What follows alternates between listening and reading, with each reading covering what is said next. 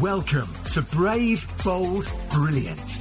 Your host, Jeanette Linfoot, talks to incredible people about their experiences and unleashing their full potential. From the boardroom tables of big international business to the dining room tables of entrepreneurial startups, embracing opportunities, overcoming challenges, taking risks, while staying true to yourself is where the magic happens.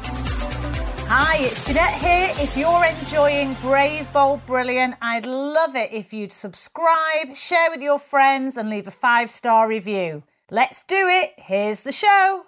Hey. So last week, Burberry announced results in terms of their year end. Now, they made a profit of £1.35 billion.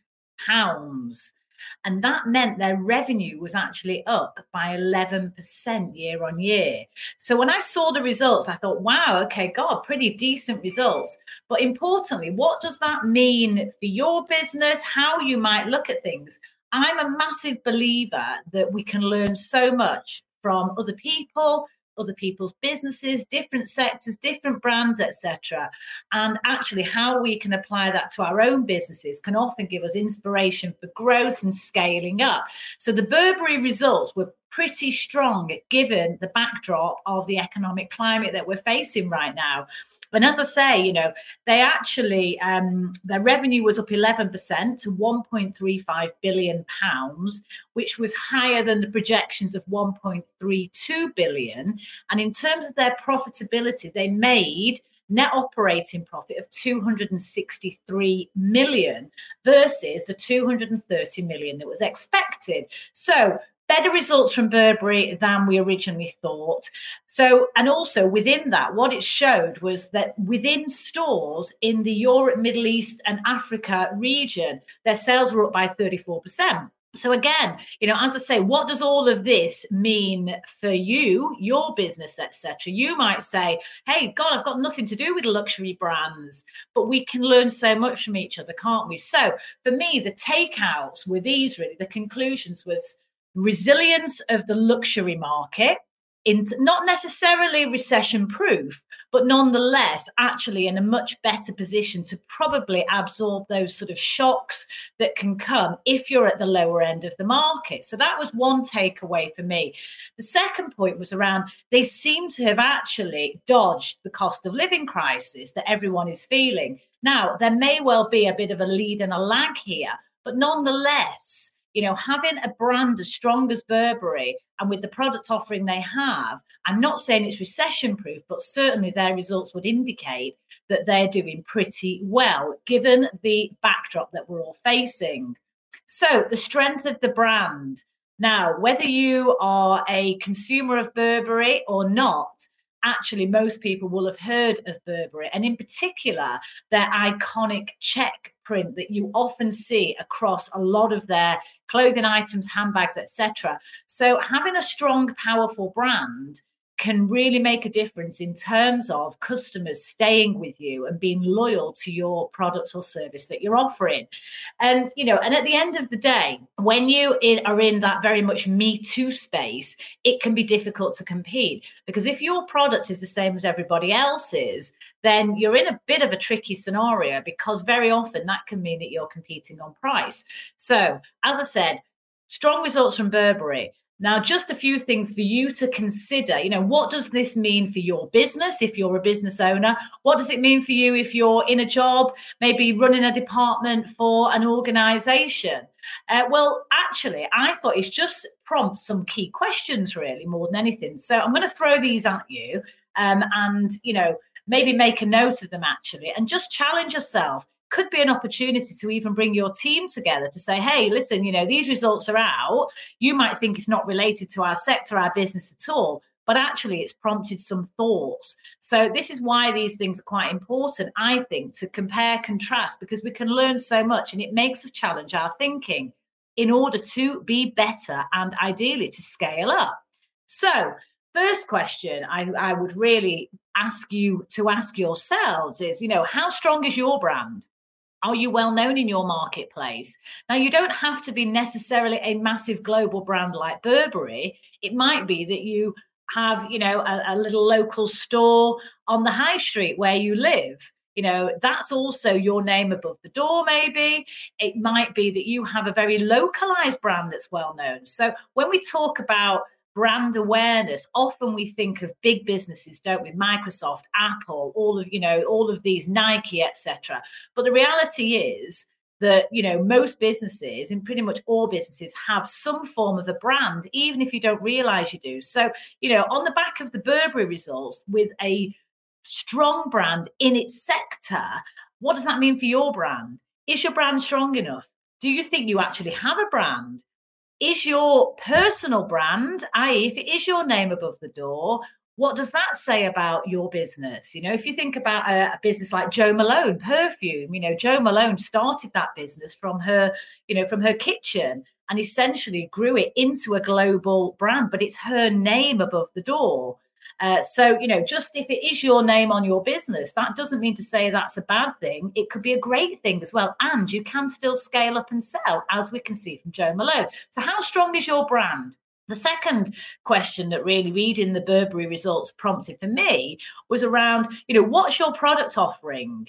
Is it unique enough? Now, you know, Burberry offer a whole range of products to their customers globally.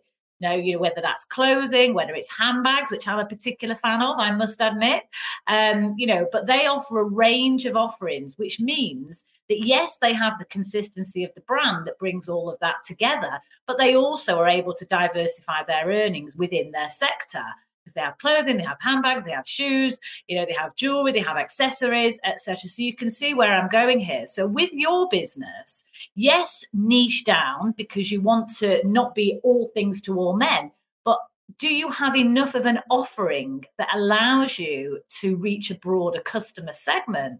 So again, this is food for thought. You know, is it unique enough? And, you know, diversification is really important, but so is differentiation. I put my teeth back in. So is your offering unique and different? Because if it's unique and different, well, then the chances are you're able to charge a price point that maybe your competitors aren't able to do, because you offer something unique and different. So again, what's your offering? What's your product offering? And is it unique and different enough?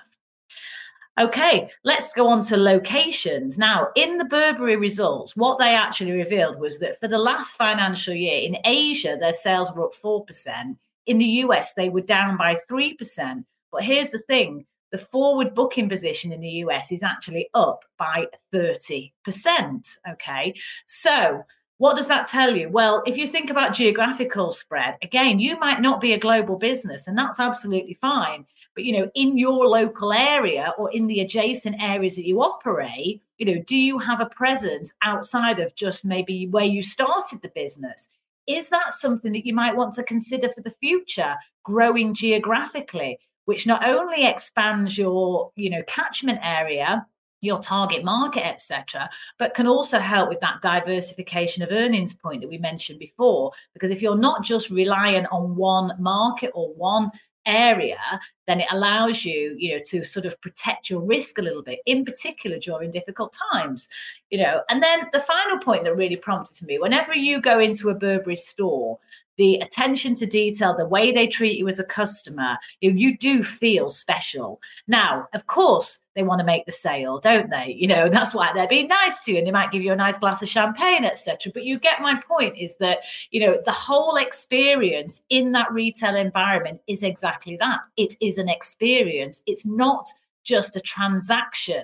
So, you know, think about that in the context of your own business. You know, if you're, in particular, if you're a service business, if you're in retail, or, you know, you're providing any form of service to your customers, how are you doing that?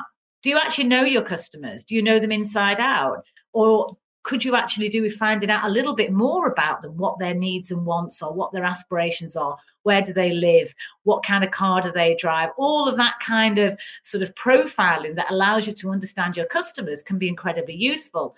So as I say, The Burberry results were really strong last week, but more than that, it allowed me to have a good think about my businesses and also about the businesses that I've run in the past, as to some of these key strategic drivers of performance, financial performance, customer performance, but also potential growth. So I'm just going to recap very quickly. So the Burberry results were strong. Revenue was up by 11% at £1.35 billion versus an expectation of 1.32 billion. Their net operating profit was 263 million versus an expectation of 260 million. And in those Europe, Middle East and Africa regions, their store sales, the in-store sales were 34% up compared to COVID lockdown. Now, there were other insights in there as well, but just in terms of the implications for your business and questions you might want to actually ask yourself and challenge, yourself and your teams with is, how strong is your own brand? Burberry is a very strong brand. How strong is your brand? Number two, what's your product offering? Number three, is that actually differentiated enough, or are you just the same as everyone else in your market? How are you creating standout for your business? Point number four, do you have a diversified offering that is not only going to allow you to protect your earnings if one area is down, then the others could compensate, but also allow you to potentially reach a broader target market? Number five, what about the locations that you're actually in, whether you're a local business or a global business? Do you just want to niche down into one region, one area, one local town? Or could you actually expand outside of that, not only to diversify your earnings, but also to be able to, grow the business and scale the business? And the final point number six, what about the service offering? How are you treating your customers? Do you know them well enough? So as I say, lots of food for thought for you, but I just thought it was interesting to see how the Burberry results have come out and actually how even a brand which is, in that luxury segment, you can still use the learnings from that to apply to whichever business or service that you're in. And even if you're a business owner or you're in a job working for another organization. So there we are. I thought I'd share that. Hope it's helpful. Hope it's useful.